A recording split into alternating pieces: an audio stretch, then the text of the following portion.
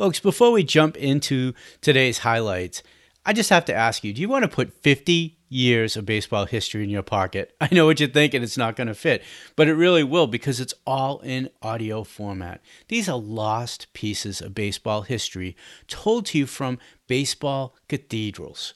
They're told to you by icons of the game, from Red Barber, Ernie Howell, to Harry Carey. I get goosebumps personally listening to these games and even thinking about the interviews and what these players are going to share with me. I know what you're thinking. Is this AI? Are there bots? Is there some magic potion here that are making these things appear? And I'm telling you, they're not. These games are real. They were done by real people at that specific moment in time. All the iconic moments, the interviews, none of it's reproduced, none of it's AI. It's all real, but done, again, by real people. If you want to check them out, there's a free intro offer.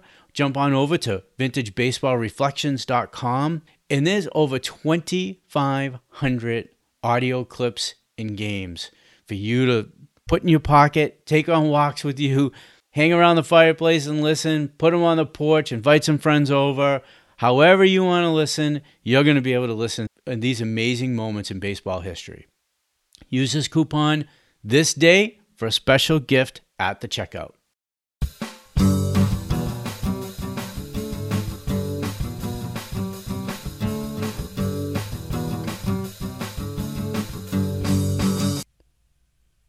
Happy 2020. Welcome to the Daily Rewind, brought to you by thisdayinbaseball.com. My name's Tom Hannon, and I'm your host. Today's Rewind is about two Hall of Famers getting traded for each other. On January 2nd, 1918, the Pittsburgh Pirates acquire outfielder Casey Stengel and infielder George Cutshaw from the Brooklyn Robins for three players, pitcher Burleigh Grimes, Al Maximus, and infielder Chuck Ward. Stengel will play only 2 seasons for the Pirates before moving on to Philadelphia, but will eventually enjoy his true success as a manager. Grimes will win 158 games during his 9-year stint with Brooklyn and pitch in the 1920 World Series that Brooklyn lost to Cleveland when he went 1-2 over 3 starts. His most wins in a season, though, will be back in Pittsburgh in 1928, when he will go 25-14 and finish third in the MVP race. He's going to follow up that campaign in 1929 and finish fourth in the MVP race. Grimes, over his career, will win 270 games versus 212 losses when wins and losses were a thing for pitchers. He played for 6 different NL franchises, and he had a short stint with the Yankees. Grimes, known as Ol Stubblebeard, will be inducted into Cooperstown in 1964 by the Veterans Committee. Stengel, of course, will earn his fame managing the New York Yankees from 1949 to 1960. During that time, he's going to bring the Yankees to the World Series 10 times and win 7 World Series titles. He will win 1,900 games over his amazing managing career. Stengel was dubbed the Old Professor, will be enshrined in Cooperstown 2 years after Grimes in 1966 by the Veterans Committee as well. Now, I have something special for you that's an interview with Burleigh Grimes. Listen to him talk about his playing days, Babe Ruth, and how he hated managing teams, and the great players that he signed when he was a scout for the New York Yankees. And if you want to check out more facts from January 2nd, go on to thisdayinbaseball.com, January 2nd, and you're going to see hundreds of cool facts, birthdays, and players who departed us on that day. Enjoy the interview. How did you get involved with the Pittsburgh Pirates? How did you... Well, I went through the mini league and through the Wisconsin League and through the Southern League, and the Cap Meal bought me at Birmingham. Yes. When I went to Pittsburgh. Yes. And did they have scouts then, Mr. Grimes? Oh, yes. Yeah, they had scouts, not many, but a few. They did? Yes. And did one of the scouts... One of the scouts bought me. Bought you? By the name, first fellow that bought me was a fellow by the name of Jim McGuire. Yes, yes. Was with Detroit. Detroit bought me. And then a load of logs went over top of me, and the Southern League guys waivers on me. Chattanooga did, and Birmingham claimed me. Yes. So that's how I got to Birmingham. Okay. And then Cap Neal, Pittsburgh scout, brought me from Birmingham to Pittsburgh. Yes. Now, Mr. Grimes, you won 13 games in a row for the Giants. Yeah. Tell me about that. That's a tremendous achievement.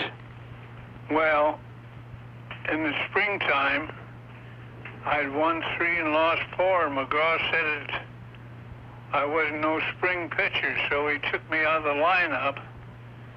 And Roger Bresnahan was a coach, and he said, "Now you keep in good shape," because he said, "You don't know when he's going to grab you and put you back in there." So in Cincinnati, he put me in relief, and I did a good job.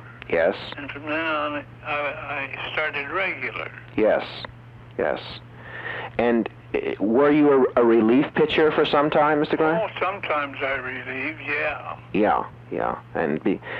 But of course, when you won the 13 games in a row, you finished all those games. Yeah. That's a tremendous achievement, 13 games in a row. Yeah, Hubble did it later on. Yes, yeah. I wanted to ask you about the World Series. You played in 9 World Series. No, not 9. Not 9? No, 4. 4. Were you very nervous pitching in the World Series? No, not when you get the ball in your hand, you ain't nervous. Yes. Waiting for it a little bit, you're nervous at. Yeah, because there's a lot of pressure on you. You want to win the series. Yeah, well, you want to win your game anyway. Yes. Yeah. Okay. Now, after you pitched with the Giants, Mr. Grimes, you went back to the Pittsburgh Pirates. That's right. How come the change back to the Pirates? What happened there? They traded me for a pitcher. McGraw wanted me to stay there, but Stoneham wouldn't give me any more money, and I said I won't stay any longer here. Yes. So they traded me to Pittsburgh for Vic Aldrich. Ah, yes. And you stayed with Pittsburgh for 1 year? Yeah, for 2 years. 2 years. Okay. And what was your salary then, Mr. Grimes? Let's see how it moved. I got it up to $20,000 then. That was a lot of money then. Yeah. During the Depression. Yes, sir. And how did you find when you were pitching during the Depression? Did a lot of fans still come to the baseball park? Or? Oh yes, it was always filled up. Brooklyn, that always filled that up. We drew real good. Yes. Would you have known Babe Ruth at all, Mr. Grimes? Well, he worked for me. He coached for me at Brooklyn. That's right. When you managed Brooklyn, he coached for you. The last year, yeah. Yeah. Tell me a little about Babe Ruth. My students and I would like to hear about him. Well, I don't know too much about him. You've read everything there is about him. Yes. Yeah. So I don't know nothing new. I don't know what else you could add. No. Now, when you managed the Dodgers in 37 and 38. Yeah. How did you enjoy that? And tell me a little about managing the Dodgers. Oh, I didn't enjoy it at all because I didn't have no money and I didn't have many ball players. Yes. Yeah. And Branch Rickey was involved with you? No, he wasn't there yet. That is before he got there. Yeah. Because McPhail come there before Rickey got there. I see. And then you also scouted for the New York Yankees, didn't you, Mr. Grimes? Yeah, I pitched for them for about 4 months, from Decoration Day to Labor Day. Yes. Now, you pitched for them. You also were a scout for the Yankees. Yeah. For 10 years about. 10 years, boy. What a wonderful career you've had, Mr. Grimes. Yeah, I got some pretty good ball players for them. Yeah, tell me who you got for the Yankees. Well, I got Moose Scourin. Yes. And Bob Richardson. Yes. I had a piece of Boyer. Sure. Cleet Boyer. Yeah. Good players, Mr. Grimes, all of them. Yeah. Wonderful players. I hope you enjoyed that interview. I sure did. And it was just amazing to listen to him talk about old-time baseball, Babe Ruth, and just how he hated managing because he didn't have any players. It was a really fantastic interview. Now, you want to be sure to check out our show notes. We have links to player biography pages, January 2nd, and you can catch up on details you may have missed. And please subscribe to our podcast wherever you listen to podcasts to enjoy all our future shows. And again, I'm Tom Hannon. Thanks for listening to the Daily Rewind, brought to you by thisdayinbaseball.com.